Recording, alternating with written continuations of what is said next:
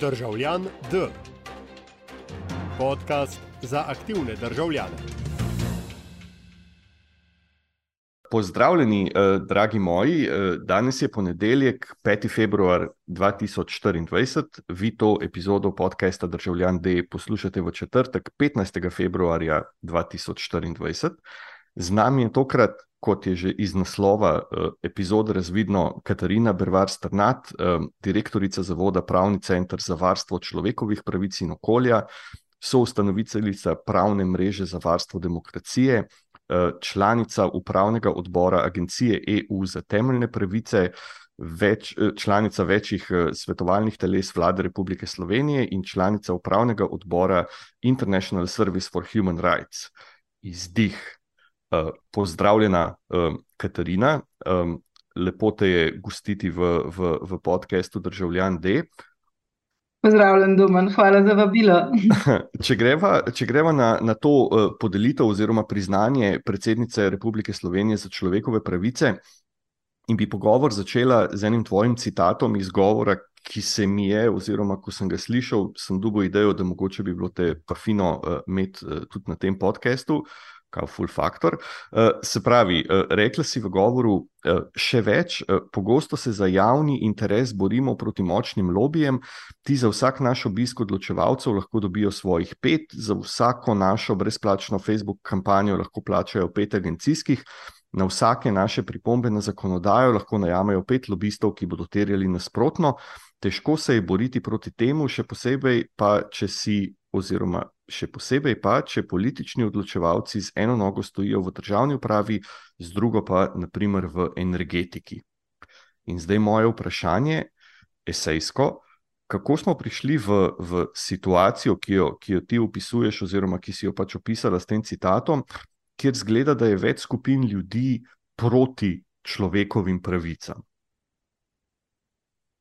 To gotovo ne gre za en sam dejavnik, ki bi nas pripeljal tja.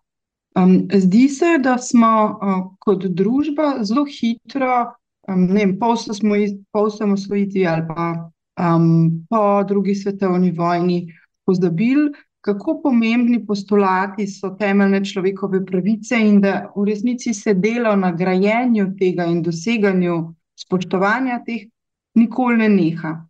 Po drugi strani smo prišli v sistem, kjer je v bistvu kapital, premoženje, moč praktično odločilni faktor in kjer v bistvu družba več da na uspešne posameznike kot na skupno prizadevanje za to, da kot družba živimo boljše. Obenem pa so desne populistične stranke zelo dobro izkoristile javni prostor za ustvarjanje sovraštva in v bistvu napetosti, polarizacije zoper skupine, ki jim pač na tak ali drugačen način rečejo, da niso naši, bodisi zaradi barve kože, vere, spolne usmerjenosti, konec koncev tudi spola. In to so v grobem tiste stvari, zaradi katerih bi jaz rekla, da nevladne organizacije, ki imamo status delovanja v javnem interesu, se borimo tako proti posameznikom, ki imajo močne kapitalske interese in skupinam, hkrati pa tudi proti tem nastrojenim skupinam desnih populistov in strank, ki pač poskušajo polarizirati javnost zato, da seveda pridobivajo volilce, pa da se ljudje ukvarjamo z drugimi stvarmi, kot s tem, kaj v bistvu se v političnem vrhu naprimer dogaja. Zdaj, če zadevo preslikava oziroma če greva zdaj ven iz Slovenije, pa na zadevo pogledava z nekega mednarodne prižnice. Lansko leto si bila ena izmed sodelujočih v programu RARE, Recharging Advocacy for Rights in Europe, sodeluješ z International Service for Human Rights. Kakšna je razlika oziroma a je po tvojem kakšna razlika, če gledaš situacijo v Sloveniji in če gledaš situacijo recimo dajva reči za začetek po Evropski uniji oziroma po teh državah, ki so na nek način primerljive s Slovenijo? Mogoče, če bi primerjala delovanje institucij znotraj držav, naprimer v EU, bi mogoče opisala tako, da so vse malo bolj dostojne. V tem smislu, da je za zasedbo najvišjih mest v teh institucijah res potrebno izkazati strokovne reference, izkušnje. V Sloveniji se zdi, da je tukaj vse preveč krajšnic in vse več postopkov konec koncev pred KPK, kdo lahko je in kdo lahko ni, čigave reference so prave in odprti delovni spori konec koncev tudi v teh vprašanjih. Ta pojem integritete in preprečevanje konflikta interesov se mi zdi, da je vendarle drugje višje postavljen in je zato na nek način vstopati v vsa ta razmerja mogoče lažje, pa z več predvidevanja, kaj se lahko pričakuje. To bi ocenila pri nas kot težje, je pa res, da kot majhna država so pa te poti do odločevalcev krajše in tukaj vidimo v bistvu ogromno izgubo. Slovenija bi bila lahko na toliko področjih res dober zgled, lahko bi razvijali odlične prakse, ravno zaradi tega, ker je, kot sem omenila, pot od civilne družbe, se pravi od posameznika do odločevalca, tako kratka. In odločevalci, če bi bili seveda usposobljeni, če bi bil dialog konstantno odprt in konstruktiven, bi lahko slišali vse to, kar pripovedujemo in kar je tisto, kar je treba v družbi naslavljati. Tako da v bistvu se mi zdi, iz tega vidika je v Sloveniji to drugače, težje, medtem ko v drugih državah vidim, da imajo kolegi morda težjo nalogo, ko stopajo v stik z odločevalci, pri čemer pa lahko veliko bolj zaupajo temu, kaj bodo od njih potem dobili. Pa če zdaj potegnemo recimo še eno paralelo, to snemava v začetku februarja po medijih oziroma v medijskem prostoru pač odmeva zadnja recimo jim, oziroma recimo ji ta afera s preplačilom nakupa sodne palače in potem v bistvu v drugi fazi oziroma na v drugem podaljšku istega dogajanja v bistvu to bom uporabil netehnični izraz prepucavanje med različnimi političnimi strankami glede odgovornosti. Pa če zdaj referenciram to, kar si ravnokar rekla o bližini oziroma o tem, da je načeloma oblast v Sloveniji dostopnejša zaradi tega, ker nas je manj in je potem po logiki lažje stopiti do človeka, se ti zdi, da je v bistvu vse to, kar se dogaja v Sloveniji na koncu pač neka, recimo temu, nek boj za moč oziroma nek boj za pozicijo in kako v bistvu to presekati oziroma, če se vrnemo na človekove pravice, kako v bistvu dosež, da se pač enkrat nehamo pogovarjati o nekih materialnih, da rečem, dobrinah ali pa prednostih ali pa dobrinah, in se probamo o zadevah pogovarjati na bolj neki ideološki ali pa na neki pravno-formalni ravni. Jaz bi si želela, da imam preprost odgovor na to. Ampak kar zdi se, da je to izjemno težka naloga. Najprej mogoče tudi to omenim, da te odločevalce, ki jih naslavljamo, bodisi so to poslanci ali kdorkoli, se zdi, da so vedno manj odprti v smer teh širokega razumevanja, upravljanja države, temeljnih človekovih pravic, v bistvu zgodovine teh prizadevanj, ki so nas pripeljali do tega, da smo samostojna država, demokratična, da imamo precej dobro ustavo, katere načela varuje ustavno sodišče in da nam ta sistem deluje.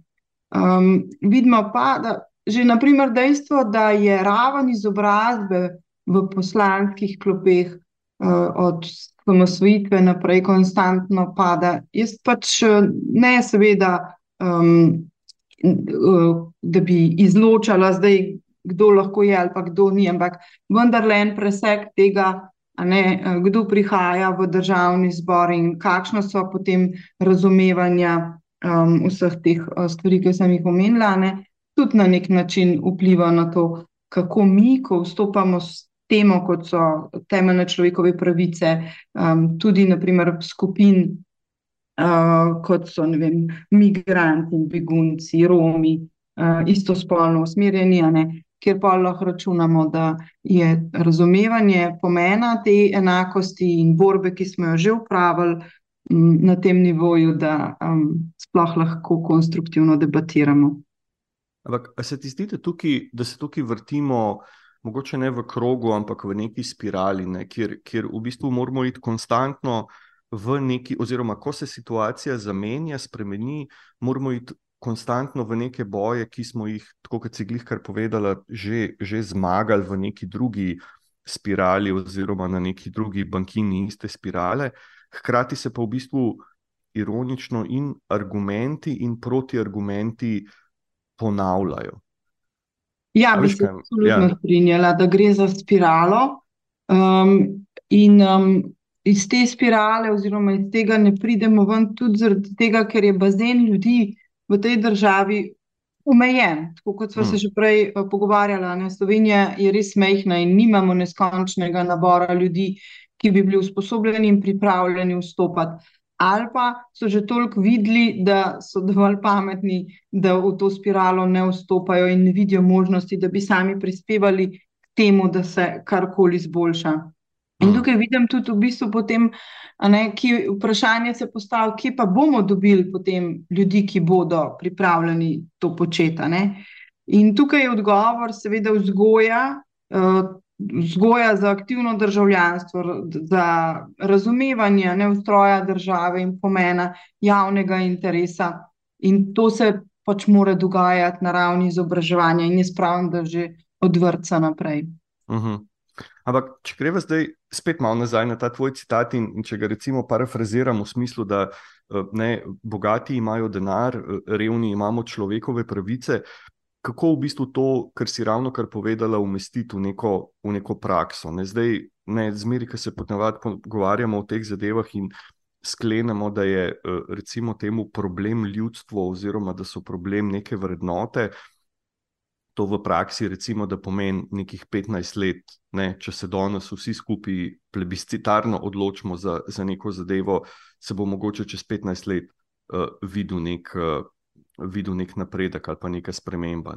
Kako v praksi presežiti v bistvu to, da imaš na eni strani populistično politiko, na drugi strani, da imaš v bistvu, da je populizem tudi neka gonilna sila med državljankami, državljani, ki potem v bistvu pripelje za sabo ravno to, da se drugače o tem oziroma drugače o pozicijah moči sploh ne moremo pogovarjati ali pa ne znamo, in da imaš vmes v bistvu nevladnike, ki, na to bova še prišla, so velikrat financirani iz državnega proračuna in se potem v bistvu država na nek način vpleta v usmerjanje dela nevladnega sektorja.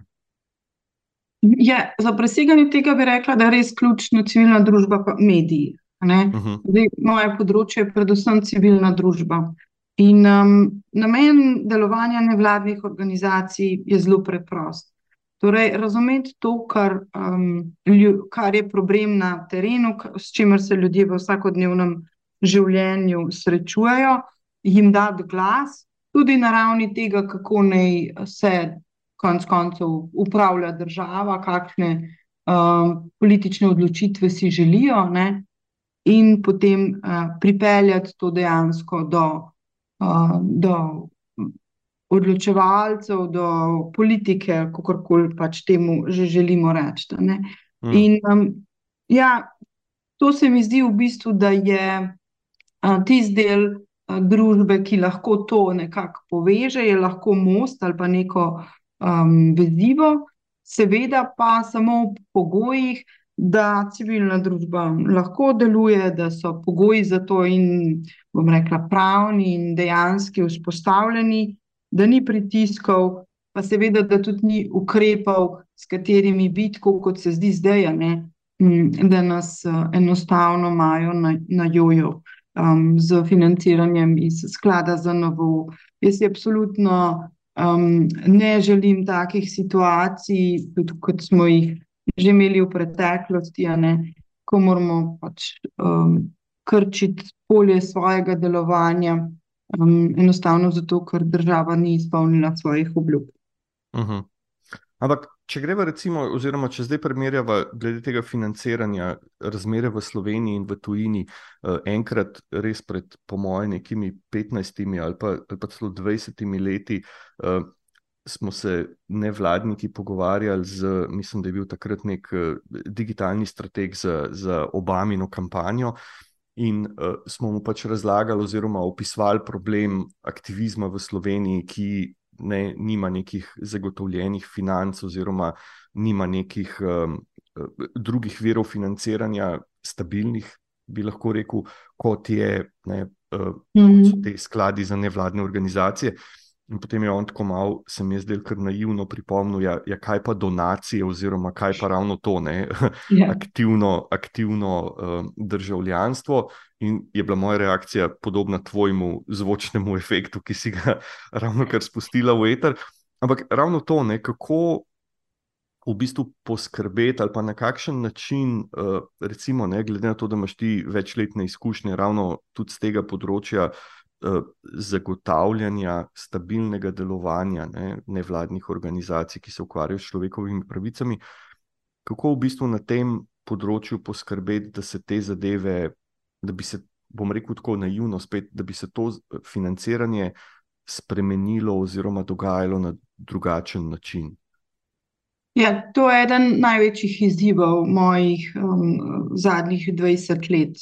Zdaj zadnjih 14 let sem tudi kot direktorica PIC-a v tem položaju, da veliko razmišljam o tem, kako zagotavljati stabilnost, konec tudi razpršenost.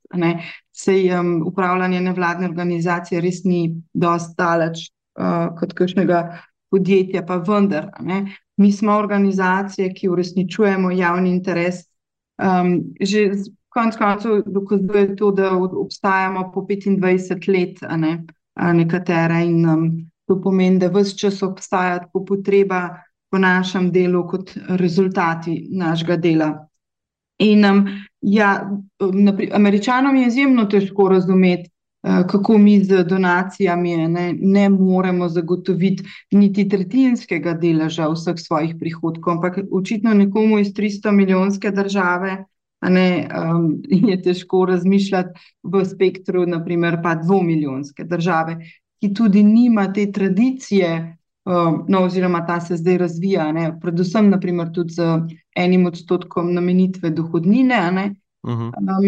In druga stvar, ki je z človekovimi pravicami kot sistemskim vprašanjem, se ukvarjamo organizacije, tako imenovane zagovorniške organizacije, ki nimamo teh neposrednih produktov, ki so naprimer bolj všečni in na podlagi katerih bi mi lahko takšno sredstvo pridobili od ljudi. Mi se ne moramo primerjati z tem, kako so v tej družbi sprejeti gasilci, pa humanitarne organizacije, seveda kot Rdeči križ, Karitas, Rdeči noski in podobno. In je za naše delovanje bistveno bolj pomembno, da država razume tudi, na kakšen način prispevamo ali pa se prispeva tudi z zagovorniškim delom. Torej, naš osnovni namen je državi nastavljati ogledalo. Od države in zrelosti demokratičnega ustroja pa je odvisno, zdaj bo država želela tja not pogledati, nas celo podpreti v tem, da to ogledalo držimo gor in kažemo, kaj vse je noter, ali pač ne. In zdaj se še ni izkazalo, da bi prav na področju varovanja temeljnih človekovih pravic, aktivnega državljanstva in demokracije država bila pripravljena zagotoviti programska sredstva, torej to, kar nevladne organizacije v osnovi počnemo, in omogočiti, da ti procesi tečejo, ne da mi se konstantno ukvarjamo z lastnim preživetjem. Če greva zdaj v bistvu spet na neke tvoje prejšnje medijske nastope, kjer si v bistvu razlagala te stvari in si pred 2 leti v oddaji intervju pri Kseniji Horvat na neka podobna vprašanja odnosa nevladnikov, države, financiranja, aktivnega državljanstva odgovorila, da se moramo iz te situacije izkopati. Če zdaj recimo primerjava, dobro, po eni strani 2022, februar 2024 ni neka razlika, ampak a se vseeno vidijo sledi izkopa ali gre bager v bistvu navzdol? Ne vidijo se sledi izkopa, ravno z razveljavitvijo razpisa Ministrstva za javno upravo, brez jasne napovedi, da se bodo programi na tem področju obdržali, ponovili ali karkoli, da se jim bo sledilo. Jaz to smatram kot konec koncev še en padec na teh izpitih, kako v resnici zagotoviti delovanje civilne družbe. Tako da težko rečem, da je boljše kot 2 leti nazaj ali pa 10 let nazaj. Pa če greva glih na to nerazumevanje, hkrati, če sva zdaj lahko malo kritična do nevladnega sektorja oziroma do odnosa v bistvu nevladnikov do države v Sloveniji, se mi zdi, da, pa dobro, ne bom dal zdaj tle procenta, ampak bom rekel, da določenim nevladnim organizacijam v bistvu ta, dejvaj reči, odvisnost od javnega denarja oziroma od financiranja z davkoplačevalskim denarjem ustreza. V smislu, da po eni strani si že ti rekla, da pač človekove pravice niso ravno nek produkt, ki ga lahko daš na polico in ga potem ljudje kupujejo, ampak a se ti zdi, da se recimo v primerjavi, s tvojim delom ali pa s tvojimi aktivnostmi, generalno gledano nevladni sektor v Sloveniji trudi za mogoče, grdo rečeno, preseg te odvisnosti od pač javnih razpisov, od nekega financiranja, od projekta do projekta in tako naprej? Ja, gotovo. Jaz seveda v največji meri lahko govorim predvsem za PIC, pa organizacije, s katerimi tesno partnersko sodelujemo. Nihče si ne želi biti popolnoma odvisen od enega vira financiranja in tudi pač državnega. Ampak to je nekako tudi notranje skladno z našim načinom delovanja. Mi, na primer, nismo organizacija, ki bi ponujali recimo brezplačno pravno pomoč in ljudi oskrbovali na ta način. Ne, da bi videli tukaj v bistvu našo odgovornost in nalogo, da iščemo sistemske rešitve. Torej, da se na dolgi rok ne bomo ukvarjali z enimi in istimi problemi, ki ljudi bodisi pahnejo v revščino, v neurejene pravne statuse, nedoseganje na primer socialnih in zdravstvenih pravic in podobno. Tako da v tem smislu smo si tudi nevladne organizacije majčkeno različne. Vendarle so ene bolj usmerjene v podporo in premagovanju vsakdanjikov, nekatere pa imamo v bistvu potem še te težnje po sistemskem spreminjanju in v bistvu doseganju zakonodajnih političnih sprememb. In morda si pač slednje želimo potem tudi seveda več svobode v tem, ker dostikrat seveda predlogi, ki jih imamo, niso skladni z, bom rekla, naprimer, z željami in aspiracijami političnega vrha ali pa sploh voljo, in smo potem v večjem konfliktu, kar zopet seveda pomeni, da je bolj zdravo za organizacijo samo, da ni odvisna od državnega financiranja v takšni meri. Pa če spet se vrnemo na začetek, oziroma če greva v bistvu ravno s tem premislekom naprej, tudi recimo znotraj, ne vem, kako je bilo v tvojem letu, ampak recimo v zdajšnji garnituri tega, kako se temu reče lepo po slovensko, fellowship, recharging human rights advocacy in Europe, je večkrat omenjen ravno ta problem financiranja, oziroma izčrpavanja nevladnikov s tem, da pač preprosto na področju človekovih pravic, na področju zagovorništva ni zagotovljenih sistemskih virov, ne? Da se po drugi strani, sploh ker so tukaj noter države, recimo temu vzhodne oziroma južne Evrope, v bistvu, da se opozarja na pomankanje percepcije, na to, kar si tudi ti že opozorila, pomankanje percepcije pomena pri recimo zasebnikih oziroma da bi imel nevladnik dostop do financiranja iz tega, da je vamo reči zasebnega sektorja. A je bilo pri tebi, če se kaj spomniš, podobno oziroma so diskusije glede tega tekle na podoben način? Ja, vsekakor. Zdi se, da pa imamo nevladne organizacije, morda ne v vseh državah, vendarle nekatere imajo razvite te, bom rekla, programsko financiranje ali pa tako, kot jim rečejo, operational grants, tudi za organizacije na področju človekovih pravic, ne, in tam so stvari mogoče malo lažje, vendar pa pogosto pa to ni razvito do te mere ali pa nedostopno. Zanimivo je, da že Hrvaška ima nek, ko mu rečejo, nacionalna zakladnica, nek sklad, iz katerega vsako leto dodelijo sredstva ravno za to, kar je sicer najtežje doseči, to se pravi financiranje dobiti ravno za to delo, in to so te v bistvu spremljanje zakonodaje, sodelovanje v zakonodajnih postopkih, priprava tako imenovanih alternativnih poročil za nadzorne mehanizme, bodisi Združenih narodov, bodisi Sveta Evrope, ne. To je tisto, kar v bistvu jaz v Sloveniji najbolj pogrešam in kar v bistvu je tudi mnogim drugim, v mnogih drugih državah nevladnim organizacijam precej težko doseči, očitno. Zakaj se ti zdi, da je to v Sloveniji tak problem?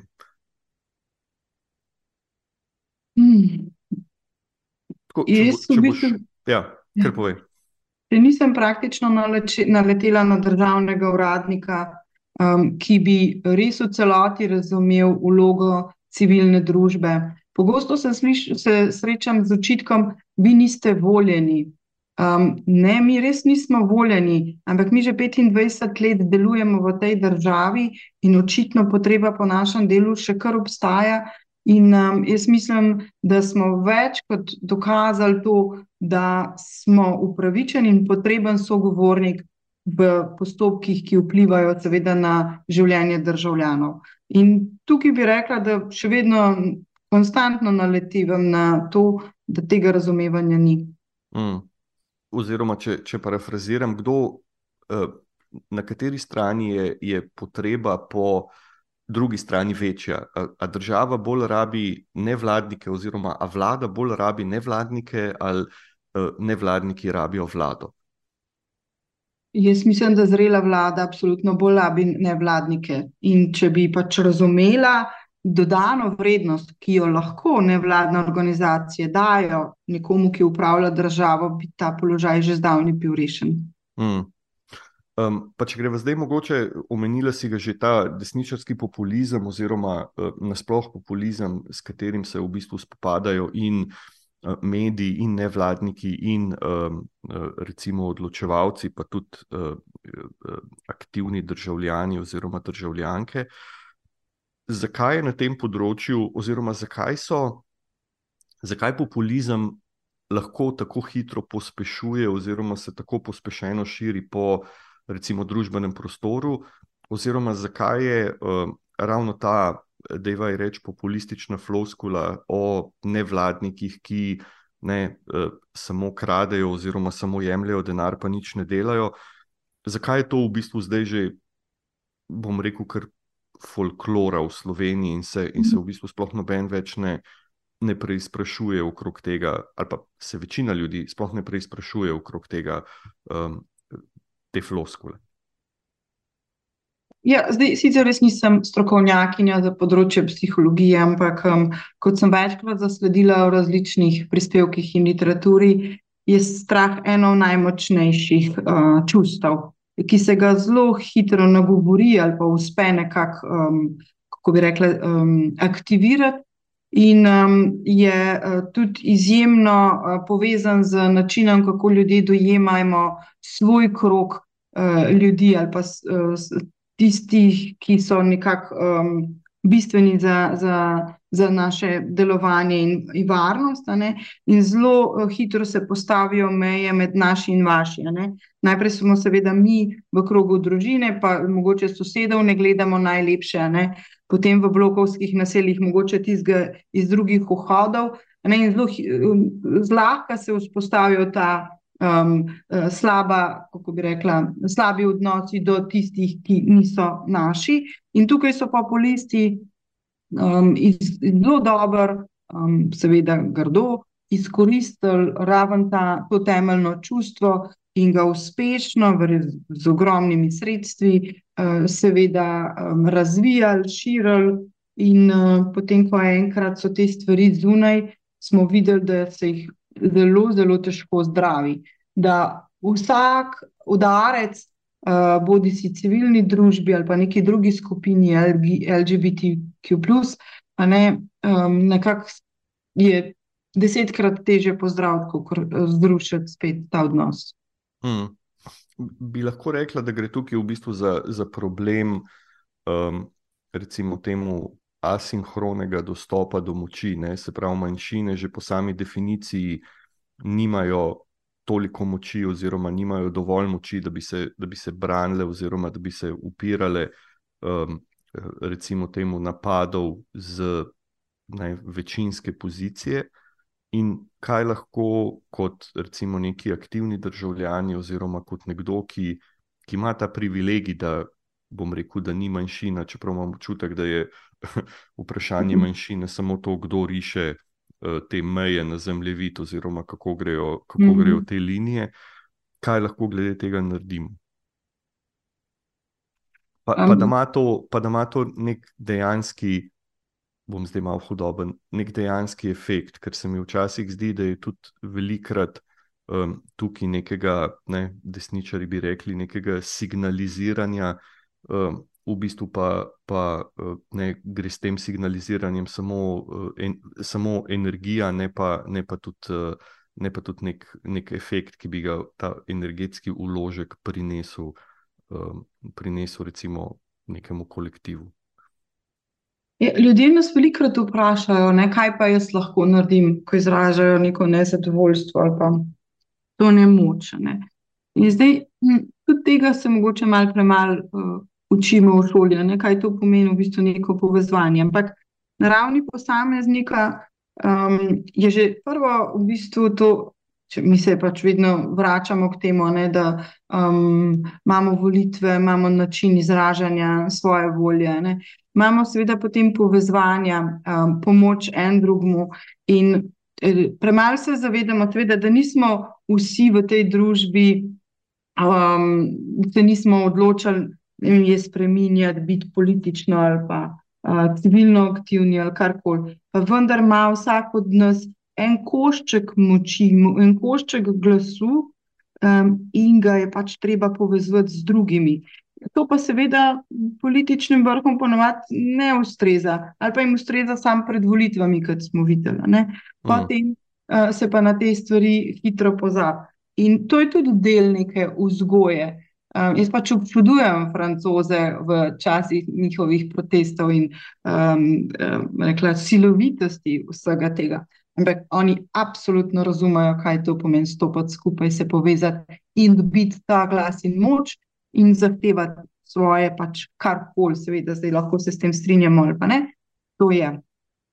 Tako da tega bi si želela več, naprimer v naši družbi, ne samo ko smo se leta 2021-2022 pripravljali na volitve. Ta duh bi moral znati ostati z nami. Pa če greva zdaj proti koncu najnega pogovora, mogoče ravno to, ta obveznost, dajva jim reči, protestov oziroma demonstracij. A se tudi tebi zdi to malo, glede na to, da živimo v demokraciji oziroma da imamo, kolikor toliko zmeri rečeš, svobodne volitve, pa pravico do volilne pravice in tako naprej. A se ti zdijo te protesti malo, bom rekel, v nasprotju z nekimi temeljnimi postulati demokracije? Oziroma, protesti so zmeri nek odmev na neko drugo nedelovanje. In kako zdaj Mislim, v kakšnem sistemu potem živimo, oziroma kako pol temu reči, če se na neki strani z odrekanjem dela svoje politične moči pristajamo na neko logiko demokracije in parlamentarizma in tako naprej, hkrati pa v bistvu vedno znova ugotavljamo, da bi mogli takoj po volitvah drug dan že kar preventivno iti na ulico, kot že rečeno, samo zato, da slučajno ne bi pozabili odločevalci, kaj se je zgodilo en dan prej na volitvah. Jaz ostajam namerno in naivna optimistka in si želim demokracijo, v kateri seveda ne bi rabili protestov in nekih vzvodov, pritiska in da bi pač seveda skozi nek dialog dosegali to. Ampak vse to očitno ne deluje. Tudi kar sem se naučila v vseh teh letih je, da je demokracija izjemno naporen proces, ki terja veliko vztrajnosti, poguma in konec koncev tudi denarja. In po volitvah smo mislili, da si bomo lahko od tega odpočili ali pa vsaj za nekaj časa odpočili, pa se je izkazalo, da nobena oblast ni imuna na to, da jo nekako prevzame in da se zelo hitro pozabi na to, kaj so demokratični procesi, kako v resnici temeljit je treba biti pri tem, če zagovarjaš demokracijo in si vzeti čas in pač pozabiti na parcialne interese. In ta lekcija je zame kar naporna in še zdaj traja. Mi včasih vzame precej energije, ampak glede na to, da delamo tudi z ljudmi v vsakodnevnem življenju, je potem to tisto, kar nam da moč, da delamo še naprej. In pač, če je treba protestirati, je pa pač včasih treba tudi protestirati. Pa mogoče še zadnje vprašanje, če greva čisto na abstrakcijo oziroma primerjava situacijo recimo temu družbenega in javnega zdravja. Zdaj že več let so na področju javnega zdravja problem antivekserji oziroma proticepilci, ljudje, ki pač s propagando, strahom in populizmom v bistvu zavračajo oziroma spodbujajo zavračanje precepljenosti. In potem imamo zdaj vedno večje probleme z vračanjem nekih bolezni, ki smo jih z ustrezno cepilno politiko že izkoreninili. Če bi primerjala nevladnike oziroma ta nevladni aktivizem na področju človekovih pravic s cepivi in na drugi strani populiste z, dajva jim reči, antivekserji, kar v bistvu tudi so. A si opazila oziroma a smo v preteklosti s tem aktivizmom za človekove pravice že izkoreninili kakšno pod narekovaji bolezen na tem področju, ki se zdaj vrača? Zdi se, da ne, ker je v bistvu sovraštva in sovražnega govora v bistvu več. Mogoče, mislim, zelo verjetno tudi seveda zaradi razvoja tehnologije, ker so potem te platforme širše, dostopi lažji in vse to. Ampak zdi se, da seveda mi imamo napredek na področju temeljnih človekovih pravic v smislu boljšega varstva. Po drugi strani se nam pa dogajajo stvari, tako kot sem rekla, sovražni govor, še vedno, ne vem, porast neonacizma ali pa nekih takih stvari, ker smo mislili, da smo z njimi za večno opravili. Tako da težko rečem, da smo bolezni izkorenili. Pa se recimo, je luč na koncu tunela vlak ali dejanski izhod iz tunela? Vlak. Skušam zaključiti na pozitivni noti, pa mi nekako ne rata, ampak dajva probati tako, v vsem tvojem, se pravi, v kaj recimo ti polagaš največ, pa ne upanja, ampak največ recimo, ali pa kdo je zate najboljša stranka, ali pa recimo interesna skupina, ki se pač skozi tvoje delovanje vsa ta leta najbolj uspešno upira še bolj pretiranemu krčenju tega polja človekovih pravic. Mogoče na tak način. Jaz tako, če iz srca rečem, jaz obožujem nevladni sektor. Zaradi tega, ker ljudje, s katerimi stojim ves ta čas, z ramo v rami in pač poskušamo vse te stvari naslavljati in reševati, ne, so izjemni. In neverjetno je, koliko je tukaj v bistvu enega prepričanja, da stvari morajo biti drugačne, da morajo biti boljše. In ta dolgoletno vztrajanje je meni neverjetno. Ne. Drugo so mi pa seveda tudi mediji. Z mediji dobro sodelujemo, imamo svoje, imamo na nek način zavezništvo pri osvetljevanju teh tem in tukaj tudi dostikrat rečemo, mi tukaj stojimo, ne glede na to, katera vlada je, koliko jih je šlo že mimo, ker sem jih že veliko zamenjala, če temu tako rečem. Ne? In tukaj je en od teh elementov, ki se mi zdi, da mi daje upanje, torej delo v nevladnem sektorju in dejstvo, da nas je toliko in da vidim toliko ljudi z enakim mišljenjem in da lahko seveda sodelujemo še z mediji in poskušamo potem, kako se temu reče po domače, poriniti stvari naprej. Izvrstno. Hvala lepa, Katarina, za obisk v studiu. To je bila epizoda podcasta Državljan D na temo človekovih pravic. Vse dobro v tvojem prihodnjem oziroma pri tvojem prihodnjem delu. Hvala poslušalki in poslušalcu za poslušanje te epizode in se vidimo naslednji teden. Hvala, Domen, in za temeljit pogovor o temi. Srečno. Srečno.